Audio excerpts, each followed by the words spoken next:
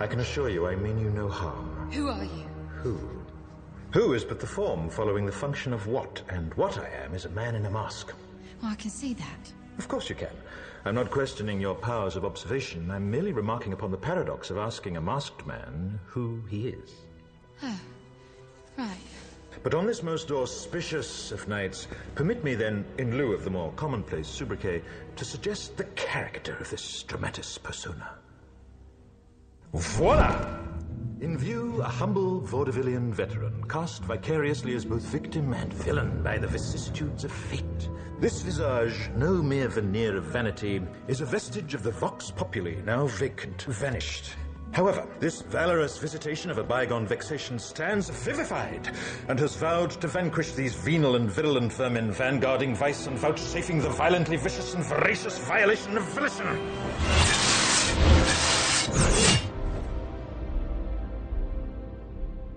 The only verdict is vengeance, a vendetta, held as a votive not in vain, for the value and veracity of such shall one day vindicate the vigilant and the virtuous.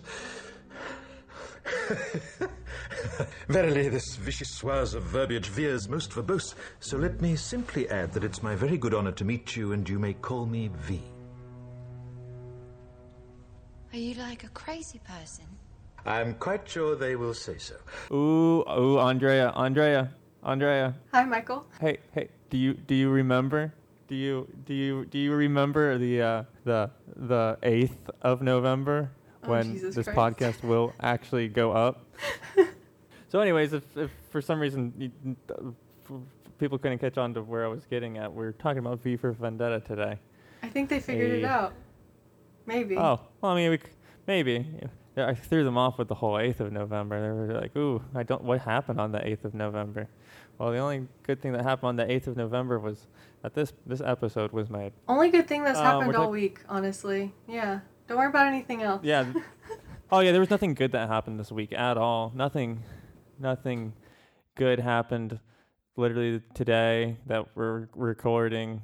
Nothing great happened. But at least on this Sunday, November the 8th, when this actually goes up, it's a fantastic day for everyone because you get to hear our voices once again talking about a book and a movie, this time V for Vendetta, which was written by Alan Moore.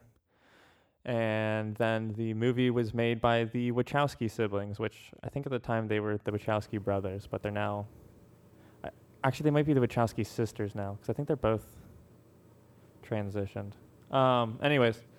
by the people that made The Matrix. Yeah. So, yeah, I think you and I both, Andrea, we saw this when we were younger. So, obviously, we've seen the movie many times. Young vigilante dreams. Lots of... Oh, yeah, sort of, your first... It's V for Vendetta is somewhat some of people's first break into the idea of anarchy. Yeah. And so it sort of was my first step in learning how horrible some governments are and how things can go. Yeah. What do you want to say about V for Vendetta, Andrea? This time I like the movie better. I've said it. It's official. I'm sorry. That's a bold choice, Andrea. That's a bold choice. Look. All right, so it's an excellent read. There's a lot of lovely things hidden in the writing. Like, it's very cleverly done, and that's one thing I really love about reading any sort of comic book, is how they'll have a conversation happening between two characters, but there's also stuff in the background. So, for example, like when we're at the kitty cat lounge. Yeah. Yeah, like, there's a conversation between Evie and Gordon, but in the background, you've got these dancers doing this kind of lascivious thing on the stage, and you've got the music in the background, like the really, dirty, like, girls like guys in uniform, stuff like that. Well, it's very much like the material, the militaristic, like, sing-songing, singing for our army. They're the boys in blue. We got to support them no matter what type of singing, so. Exactly. Yeah, so it was a really fun read, because either I didn't ever read this or I read it and had amnesia. I'm not sure what happened, but it felt like a really fun new experience, especially just knowing the movie so well, is going back to the source material. And I really love the very beginning of it. I've actually read this to people before, or made them read it even if they weren't necessarily going to go through the whole comic. And it's the intro by David Lloyd. Do you know what I'm talking about? I actually think I skipped that, so I actually do not know what you're talking about. Basically, David I see Lloyd it now. Yeah. is talking about stopping by in a bar in the 90s, drinking a Guinness, and just kind of, taking in his surroundings, and all of these kind of vapid shows are playing in the background, and he's just seeing show after show, Price is Right type stuff, entertaining, get lost in it type of television. And he kind of is watching the barman and his wife, and eventually the 9 o'clock news comes on, and then suddenly it gets switched off, and David Lloyd asks the barman, what happened? Why is the news off? And the barman says, don't ask me, that was the wife. And he says he finished his drink and he left. And there's just this last line that says, there aren't many cheeky, cheery characters in V for Vendetta either, and it's for people who don't switch off the news.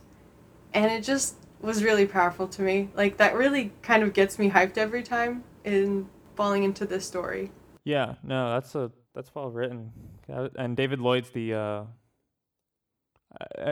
was the artist on the book, so pretty. Look, the artist had a better intro, I'm just saying. Mm-hmm. He did the better intro. I mean, that's how it goes sometimes. I mean, his art is great. I loved it. Speaking of which, can we talk about the most beautiful panel in the entire book?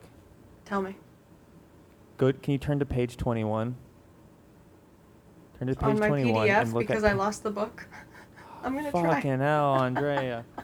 Oh, this isn't gonna work then. Is there any way you can look at it? I'm scrolling. I don't know. It's not numbered. Right. We're gonna figure it out. What's happening? Set the scene. So it's the page. You will see. It's like V is coming onto the train. So you found the panel? Yeah, I found it. Yeah. And thoughts? That's not V. Is that V? No. Oh, that's actually V. I had to reread that page 20 fucking times, and it doesn't look like V, but yeah, that's V. Like it's the most glorious page, the most glorious panel in the entire graphic novel. This beautiful, beautiful, weird-looking shot of V with a fucking pipe in his hand, just smiling, and this creepy big. He looks fat. Yeah, he does, and V looks like one of those kids, like holding a flashlight under their face to tell a scary story at camp.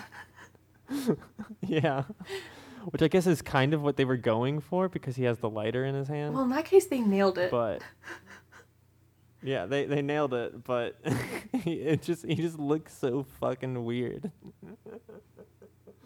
Oh, I love that panel. I actually might have to take a screenshot of that panel and then get it blown up and cover an entire wall in my apartment with just that face. Do it. Oh yeah, and another note I had. So I did not expect this going into it. It seemed like with the movie doing it, it must have been something from the source material, but the character V does not alliterate in the graphic novel. Shocker. Yeah, it was a nice little fun character ad. But I think the movie found different ways to tie in, because normally in the graphic novel, he's quoting a lot of Shakespeare, and there's that one panel in the graphic novel where it shows his little library shelf, and it's got a lot of Shakespeare's works. But then the movie found different places to throw in Shakespeare quotations. But in the movie, it looked like they were kind of using it as an element to find common ground between V and Evie, because he would tend to quote something and she'd be like, I know what that's from, which also kind of struck me as aggravating, because it's like, oh wow, it's so impressive, you know where it's from, like Evie's meant to be stupid or something. I don't know.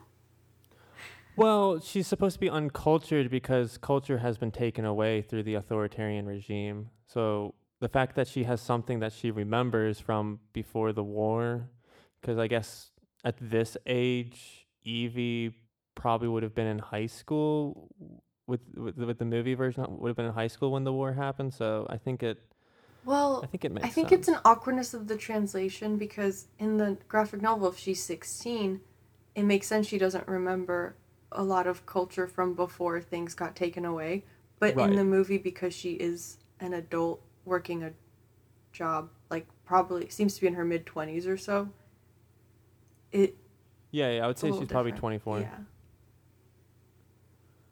Also, Yeah. shout out to Natalie Um, Portman for looking really good with a bald head. I don't know. Like, Yeah. That's probably the first time I realized that women can be really attractive with being bald, having no hair. And I was like, oh, well, yeah, just have the bone this is gonna structure take me in of a new Natalie direction. Portman. You can do it. if we all could have Natalie Portman's bone structure, let's find Natalie Portman, we'll steal her face, and then we can both have the nice bone structure of Natalie Portman. Oh, jeez. Okay. You get half of her face, I get the other half. You get one half of her face, I'll get the other half. Nope. All right. It's all right. But yeah, we were talking about David Lloyd.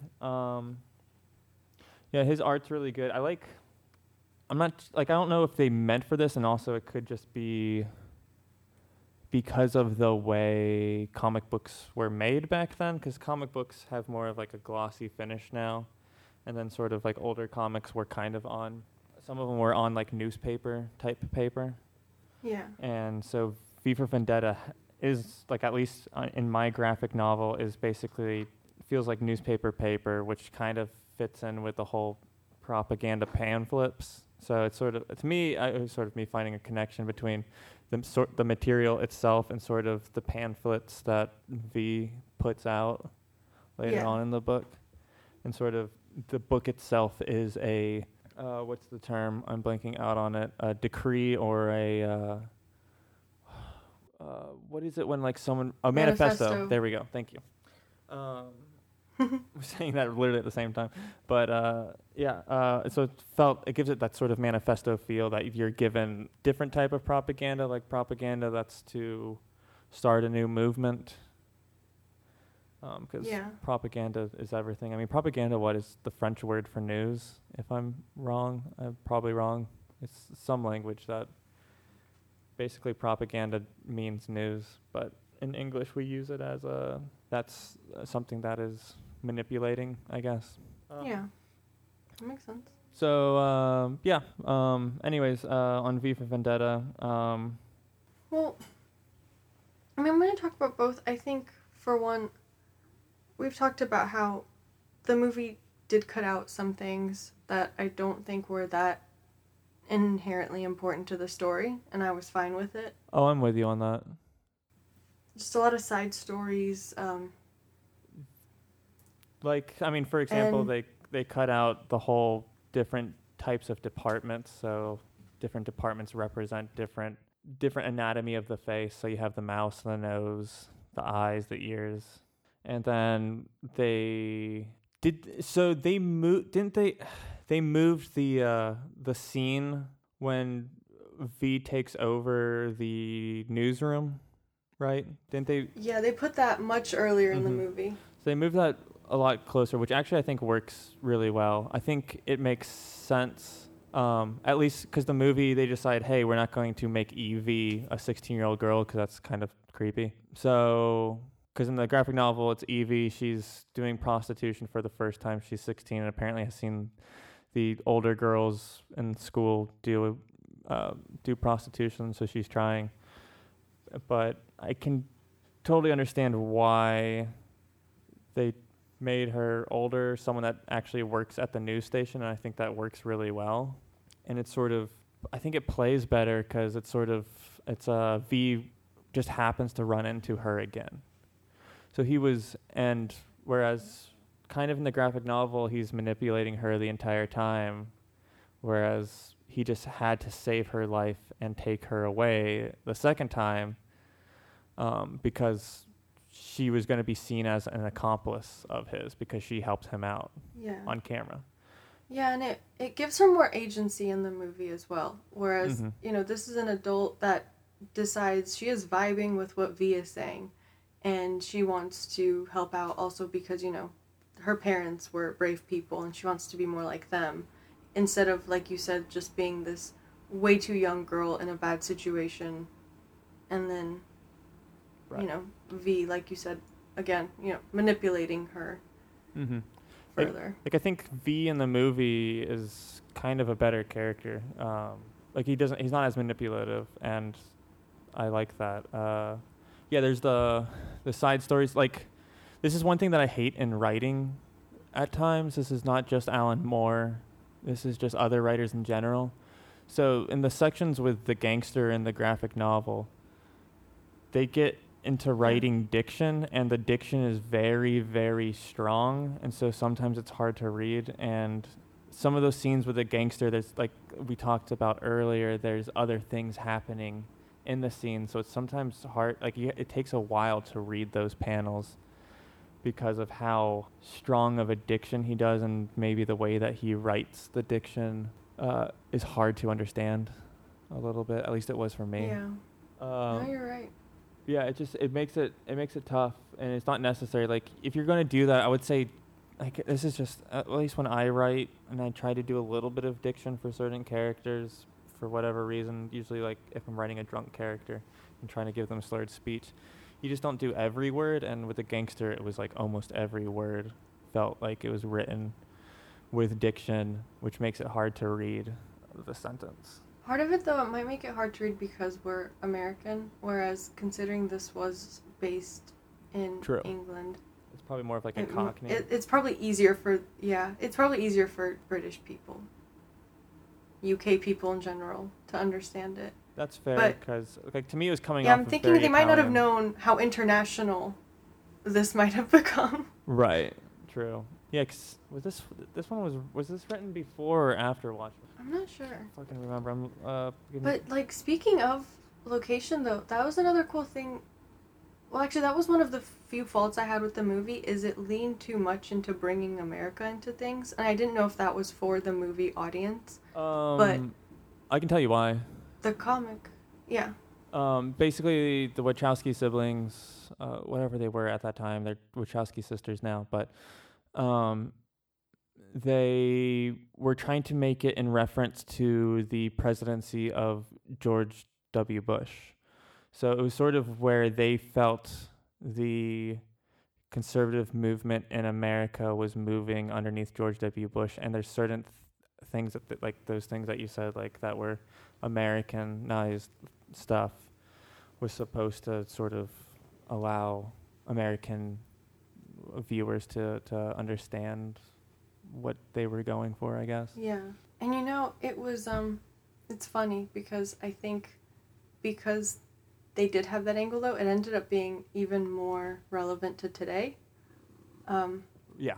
Like, I don't know, watching that now, it felt like this is a lot of the events happening. And I'm not just trying to get political, but I mean, we've had COVID going on, and while that's not some government conspiracy unleashed on its own people, it did feel very much like this is kind of what we're going through, and just having a bigger presence of maybe martial law. I don't know. I'm not going to get too into that, but it just, in terms of, we've had a lot of protests lately, and a lot of that felt very much like what we're going through. So since you're bringing that up, and like we're not trying to get into politics, even though it's probably impossible with this book.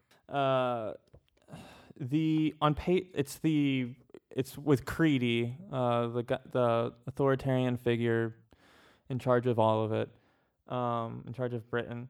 He's dealing with the aftermath. It's like 3 days of basically the voice isn't working, which is all of the news station and radio as well, and so people aren't getting their daily propaganda.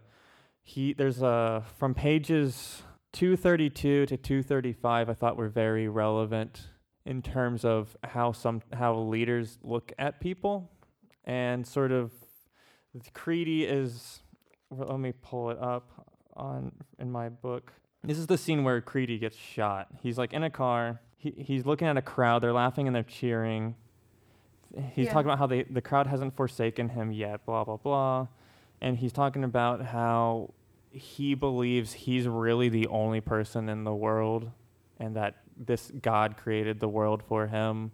And no one else matters, and that's the reason why he's basically this authoritarian figure. God gave it to him, but for some reason God's forsaken him lately and making him deal with stuff, and then he ends up getting shot. And I feel like that's very reminiscent of the way political leaders are sometimes, that they really don't give that a lot of them probably, but that they don't really give a fuck about any constituents or people. They're just wanting people to support them. They need their support because that's the only way that they can have their power, and that's all that they are to them, is just pawns for them to keep their power. Yeah. Well, that makes sense. Other things that they left out of the movie, there was the whole Conrad stuff, also dealing with the gangster as well. Conrad, I forget what the lady was that was manipulating Conrad. Really, I didn't find that too necessary.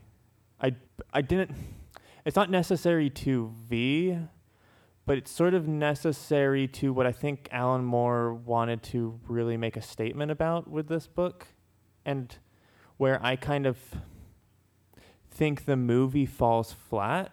Not actually flat, like sort of it hinders audience members, because it feels like Alan Moore is trying to, it's just like Alan Moore's teaching moment to the mass populace, in that just because a regime has fallen doesn't mean that another regime might come and take its place, and that the people need to take more charge and make sure things go in the direction that they need to go. The movie is sort of, you have I forgot what the name of, is it Birmingham Palace that blows up at the end? I forget which building it is that blows up at the... It's Parliament. There we go. It's Parliament that blows up at the end of the movie. It's sort of like this happy cheering, that's it, blah, blah, blah, we're good. We overthrew this regime, and that's it. The book doesn't have that sense of this is it. It's sort of, this is the beginning. We're all a part of this. We need to keep this movement going in order to actually get the society and the world that we want to live in. So, and that's what I like about the ending of this book and some of the extra elements, though I kind of agree that they're not all necessary, but it does help add for that. True. I mean, you're right and also a bit wrong. Again, and I think it's just I watched the movie more recently than you, but there's specifically a line where Evie asks V why this is so necessary and what's going to happen if you blow up a building. And he says a building's just a symbol, but if a symbol can give people hope, we can start there, essentially. So I feel like they were setting it up as this is just something to show people they have the onus to control what their government does. But with the movie, I guess it's hard to extrapolate on all that so much. It's already, it's a 2-hour, 14-minute movie. And they are a bit more limited in that scope. No, definitely, and that's the issue with writing medium versus visual media. It's sometimes better to just wrap things up cleanly. I don't think the book is wrapped up cleanly, like nice and neat, as much as the movie, at least. And I mean, the movie had a lot more, had some very extravagant scenes. I mean, the whole scene where, and I really like this scene. I think this is a scene that the movie, it's a little bit of addition. It's the whole, you can't kill an idea scene where, he's wearing the suit of armor underneath and he gets shot up. It's very Matrix-y scene. It's a very powerful scene. The movement is really nice and it just plays really well. Whereas I think, V just runs into Finch randomly, which also, because I wasn't able to watch the movie due to fucking Spectrum deciding, hey, fuck you guys, internet's not going to work today. They changed up the character of Finch, didn't they? A little bit. Yes, they did. I don't know even how to explain it. There's more of like this monologuing over events in the movie. Mm-hmm. as he's like, you're on this path with the detective to figure out the connection between everything, and then of course, I mean, this is like the comic where you have the dominoes, but I feel like they just lay it out more directly in the movie. Right. And like Finch really does become your point of view character into this universe. Mm-hmm. But going back, because I want to say something, I feel like I do love that scene as well. There's a weird thing the movie did where in the book they're talking about these experiments they're doing where V and the other prisoners are kept, and it's just causing very weird things to happen to their bodies. The movie sort of took in a direction of it kind of made him a bit more supernaturally powerful. Well, yeah. Because they talk about his reflexes getting really great and all of that. So there's like this element of more modern superheroes thrown in.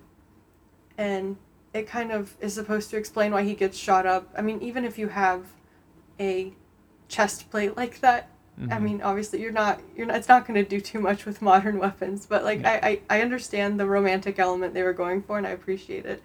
But on top of that, like that whole scene where he gets shot in the tunnel with Creedy, them using that line of "you can't kill an idea," I honestly, the first thing it makes me think of is they're kind of nodding to the quote by Fred Hampton of "you can kill the revolutionary, but you can't kill the revolution." Right. I mean, Alan Moore. I don't know. To me, it just seemed like that's exactly what they were trying to evoke. Oh, I'm with you.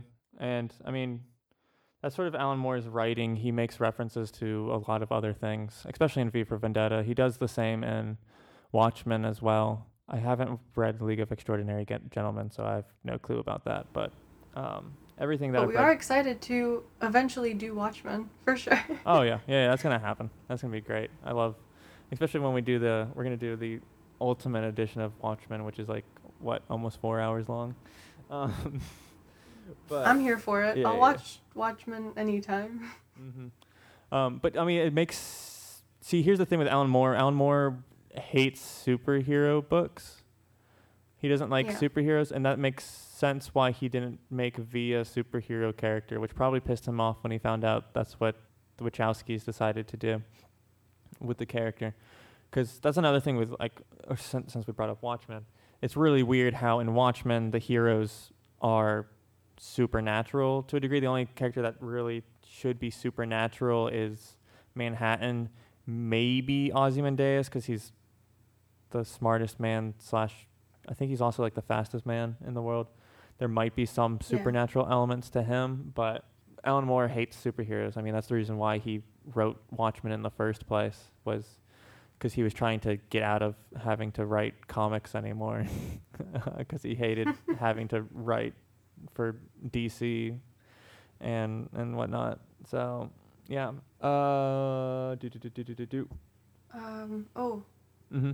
I don't even know how to talk about it. I just need to talk about it because it's my favorite part of this whole goddamn story in both the graphic novel and in the movie is Valerie. Oh, yeah. Go Because ahead. I remember watching this as a young person, and like, not to say I didn't care about gay people, I just didn't know a lot, growing up. I was the same. Grew up in the South. I don't know what to tell you. Grew up in conservative areas. So I think this was my first exposure to a gay love story. I think even it was though mine it's like as well. the small piece. Yeah. Yeah. It's like, I mean, not small, but it's a segment of this larger feature. But it was just so powerful to me even then. And like, it's one of those things where it's one of the scenes you want everyone to see and maybe try to understand that, people are people and we should let them love at their leisure. I don't know. Yeah, I'm just very touched by that scene. That's all I can really even say about it. It's beautiful. I think the movie did it well. Yeah. I mean, that's one thing. There's a couple scenes that are they follow pretty directly what the panels are doing and what the graphic novel does. Because I mean, graphic novels are basically storyboarded movies.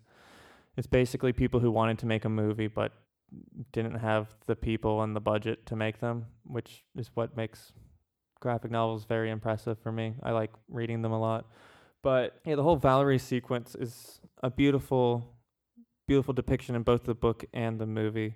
And the movie pretty much follows it almost directly. I think the movie added a couple more things to it. I could be wrong. Maybe I just felt like it was shorter in the graphic novel, but It was. Yeah.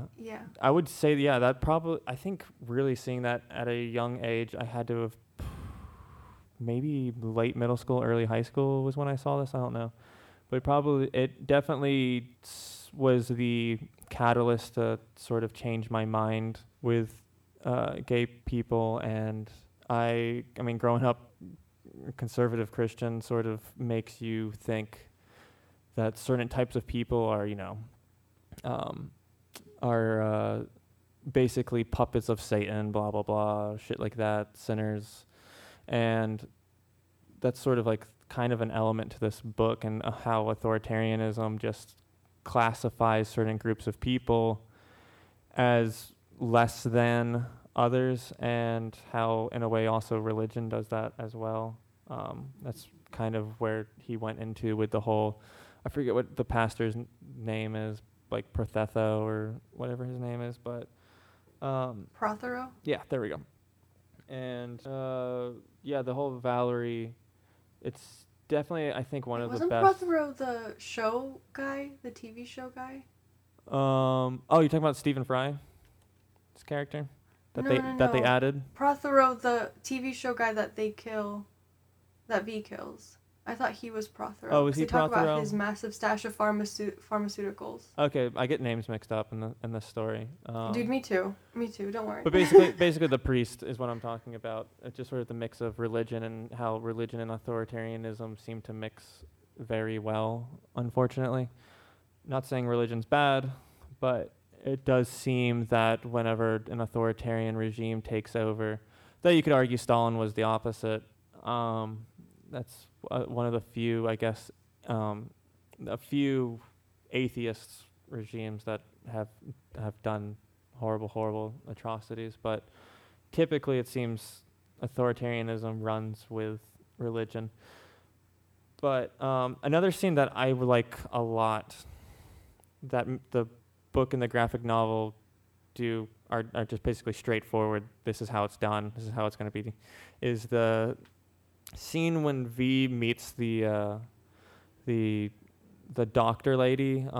She's like a botanist now. Oh yeah. That is another one of my favorite scenes. It's just like everything leading up to that, when they're reading her journals, and she's just, it's that whole thing where sometimes people are in their own little world, and people don't have a full understanding of the world around them. And when people are young, sometimes they make stupid fucking decisions, do horrible things, horrible atrocities. I mean, that's what happened with a lot of like the Hitler Youth and other regimes, where they bring in young people to do horrible things, and you're brainwashed at a young age to do this, and you see people as lesser than. And then, like, later on, like, she basically becomes a botanist, basically, because she doesn't want to be working on people anymore. And the whole incident of V breaking out changed her, and V even recognizes that, so he has to kill her, because she's a part of the whole regime and the whole cog in the wheel of everything that's horrible that's happening. But he recognizes her regrets, and he sort of forgives her by giving her a nice death. Yeah, and okay, so this scene too struck me because in the graphic novel they actually go into something that, as a psych major, I read a lot about. They brought it up very often, is the Milgram experiment, of when people were shocking, well, who they thought were regular people, but it was really just actors, and how people were upping the voltage past what was safe. Right, because an authoritarian figure told them to do it. Yeah, and that's why, I mean, everyone look that up if you haven't heard of it, but it's one of those kind of paramount psychology experiments. But in a way, it was really cool for Alan Moore to bring that in, because he's using this character to show, she's not what you'd think of as a conventionally evil person, but she did fall into, like you said, being young, being excited about being a scientist, not really questioning what experiment she was running.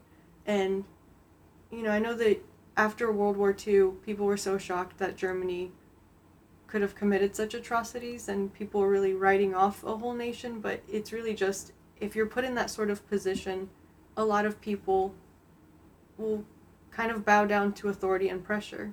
And it's just something we're actually kind of... Yeah, it's ingrained in us from a young age. And it has nothing to do with nationality, because, I mean, you can find tales throughout any nation, especially any big superpower, of horrible, horrible things. It happened in Germany, it happened in Italy, it happened in Russia, it happened in Japan. China does horrible things. There's things throughout Africa, United States, South Africa. It's just, people just unfortunately listen to authority and just do whatever authority says. I think because, in a way, Michael just lists off every continent. Yeah, just lists off every. I mean, the only one that's probably the only country that's probably fucking good is New Zealand, and I guess we could probably go with Antarctica, but we all know what happened in Antarctica back in the 80s with the thing, so that was a whole instance. But hey, my New Zealand friends, see, that's why I want to move there. Yeah, please accept me into your beautiful country. New Zealand just seems like the most pure place in the world, and I really want to visit sometime. But yeah, just sort of people give authority too much power, and they don't think for themselves. Like, people, it's almost like, and I think this is what Alan Moore was getting into. A lot of times we just decide to give up our rights to a government because we don't want to put in the effort. And we would rather have someone else decide for us, because now I can just go watch reality TV or something stupid or another thing to distract my mind of the world around me and not really be present in the world and actually try to affect it and help grow and change society in a way. And I think that's a lot of what this story is about. You have a character that's trying to wake people up in a way. And I want to go back to something we touched on Stephen Fry earlier. And I mean, first of all, amazing human, but also that is one of the changes I really, really love, because again, in the book you have 16-year-old Evie shacking up with this Gordon character, and it immediately gets sexual, and it's weird because she's 16 and she's kind of just shacking up with this middle-aged man until he dies. But in the movie, I really love that he was just, I mean, obviously it's sad that he's a closeted man who is trying to appear straight by hitting on her and inviting her to his place, but really he's just hiding this part of him. And that also was, you know, it didn't belittle Evie's character to just have her be hooking up with this older man and just being again in like this kind of sad situation, but just as a person with agency, learning about someone else's struggles and using that to help cement her principles. Well, that was really cool. It's great too, because that's all before the stuff with Valerie, and sort of it gives Evie, a person who probably her entire life was never around someone that was homosexual or different from her, and so she has this person in the movie that is a homosexual, and she sees that he's just the same as everyone else, and then it makes the story of Valerie, I think, a little bit more impactful as well. And so it gives Evie a way of connecting someone that she met in the real world with this story that she's reading, which is not a real story. I mean, it's a character, and this stuff happened to her, but you know, she's getting this letter in the penitentiary. So one thing I'm curious to discuss with you too is how you feel about V as a character. Like, I also feel like in the movie V is a better character in terms of less manipulative. Still weird to torture your, I guess, well, he does that in both of them. What's the term? Right, so I'm saying, like, either way, V is a very imperfect character, but like, as this analysis of him overall, I'm really curious, because again, being an angsty young person coming across this movie, there's still a lot of things that do resound with me. I respect a lot of, I guess, the principles of don't let outside forces change your mind too much or make up your mind for you. I still love, putting that idea out into the world, but I think also as a society we're learning, it's not too great to romanticize vigilantes, but, V was my first introduction into kind of vigilante movies, and I did love him a lot. I mean, it's Hugo Weaving. What can you say? Like, oof. That voice. Mm-hmm. And that's what, and that's where I think the movie has a better element is one, the casting of V as Hugo Weaving. That voice just brings so much presence to the character, and here's a guy that can act with a fucking mask on. You never see his face the entire time, and it really heightens V as a character just by Hugo he has Weaving. a mask on the whole time, but you still feel the emotions of V. That's how good he is. Mm-hmm. Oh, what I was going to mention, because we were talking about the Stephen Fry character, which I forget what his name is, but I feel like they had to add that element as well, that this homosexual character who is technically working for the state through entertainment, because there are mentions of characters in the book that are also, not these quote unquote normal people that fit in society that are working for the government. Like you have the Fate, which is I guess the voice of Britain in the movie, but he collects dolls, so he has this weird queer element to him.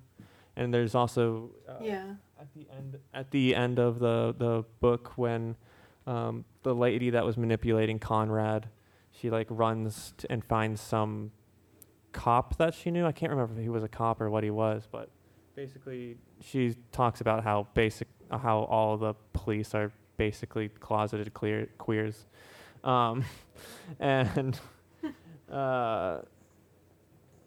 so it's sorry, y'all. There goes Violet. Oh, hey, Violet. Yeah, just sort of. I think that's why they added the Stephen Fry element. Which put Stephen Fry in any fucking movie, I'll watch it. Yeah, pretty much. So another thing I really liked about the movie is the graphic novel does show you other things going on in the universe. Again, side stories like we discussed, but I think the movie better touched on how the public reacted to V and how they were kind of galvanized by his ideals. And that was just really cool to see average citizens kind of taking up the mantle. You see that in the graphic novel. I mean, maybe it's done more so in the movie, but I mean, you have the little girl who's listening to the adults and she's saying bollocks. She spray paints bollocks, then writes V, which they did in the movie. Then you have you have the lady who goes to the gangster to get the gun, and she gets the gun and then shoots the leader. And there's rioting happening in the book. There's I think a 3-panel thing where the police are in charge of walking down the street. There's some boys standing outside some TV store. The police go by, and in the last panel the boys are gone and the windows are smashed. So you have that element. I think sometimes with graphic novels, some elements like that don't come off as strongly because you don't have elements like music, and you don't have different. You can have different shots with a graphic novel, but you can sometimes do things faster in a movie than you ever could in a graphic novel. So. Very true. Yeah. V. Also, fucking Anonymous taking over that face. I mean, it's so true. Kind of a weird choice. And we have to give a nod to that super sexy domino shot. I mean, they nailed that. Oh, yeah. You know. I like that in the movie a lot better because they don't show that it's a V until the very end. Because I'm pretty sure in the graphic novel they show off that it's a V before he flicks it. But yeah, that's a brilliant shot. God, I wish I fucking got to watch the movie and this fucking internet didn't go out, and I could probably talk more on really cool shots in the movie.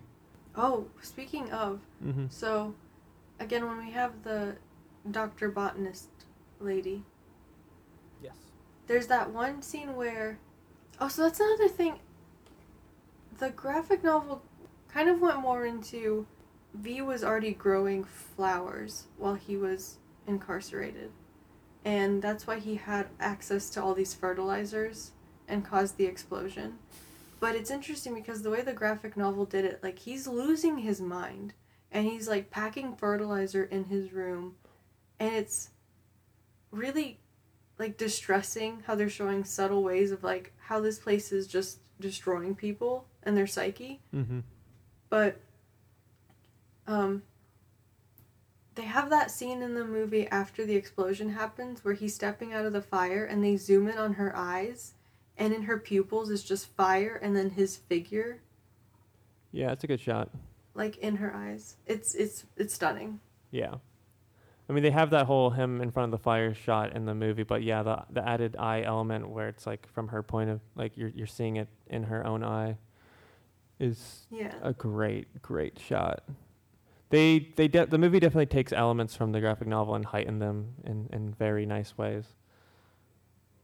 So, I mean, they're both great. It's just, I'm kind of with you. I kind of like the concise storytelling of the movie more. I do like I mentioned the element of people need to put in more work. Because I think it comes across more in the graphic novel than it does in the movie. But yeah, there's a lot of nice changes that they did for the film. If I can put Stephen Fry on, it automatically makes a movie good. Or what they should have done is just had Stephen Fry play every character. V, Evie, the leader, Finch. Like just make a V for Fry, or F for Fry. Yeah, I'm into it. Yeah, so I mean, that's I did take a picture of certain panels as they, like, I don't know, either made me laugh or there's one where it's just V's face. Again, I don't know exactly, it's literally zooming in on his face and it says, "I recall my exact words. There's a pile of dinosaur eggs over there, youngster," I said, smiling paternally the while. "Get sucking." Like, it's just, sometimes the way they write things is just so goddamn hilarious to me.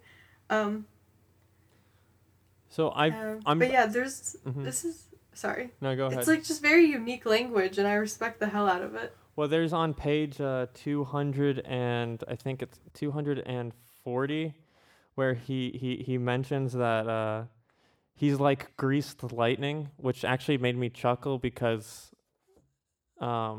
in the script for Pulp Fiction, there is a mention in the narrative, in the general narrative part of the script, trying to describe things. They talk about how Vincent Vega moves like greased lightning, and I was in the R subreddit, and everyone was making fun of the fact that Tarantino chose greased lightning to describe how Vincent Vega moves, because he probably created Vince Vega as an element from watching Grease in terms of like looks. Yeah, no, that's really cool.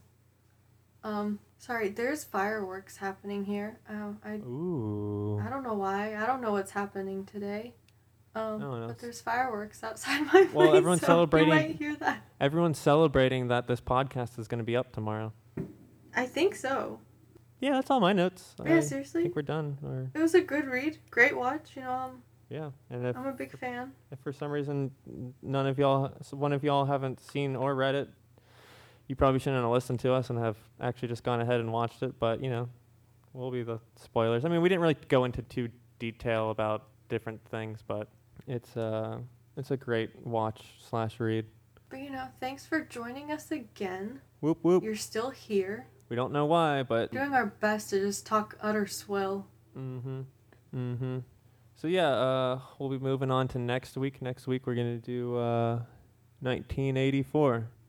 You know, just keeping this For no reason in theme. I don't particular, know, again. This theme, we don't even know really what it is, but we're going to go with 1984 next. So read along, watch I think that movie actually came out in 1984. Either it came out in 1984 or 1983. But yeah, that's what we're doing next, and we'll see y'all next week then. Yeah, in the meantime, fucking read a book. That's it. Just read a book. And stay safe. Celebrate for whatever reason you decide to celebrate. Yeah, I don't know what's going on in your lives, but clearly some people are celebrating over here. Yeah. I'm about it. Yeah, parties are fun. Cool. All right. See y'all later. Good night, crazy kids. You crazy you crazy kittens and cats. You cool cats and kittens. You cool cats and kittens. There we God go. damn it. Whatever. It's been a while. Yeah, cool. All right, bye. Defiant to the end, You won't cry like him, will you? You're not afraid of death. You're like me. The only thing that you and I have in common, Mr. Creedy, is we're both about to die. How do you imagine that's going to happen? With my hands around your neck. Bollocks. What you gonna do, huh? We've swept this place. You've got nothing. Nothing but your bloody knives and your fancy karate gimmicks. We have guns. No, what you have are bullets, and the hope that when your guns are empty, I'm no longer standing, because if I am, you'll all be dead.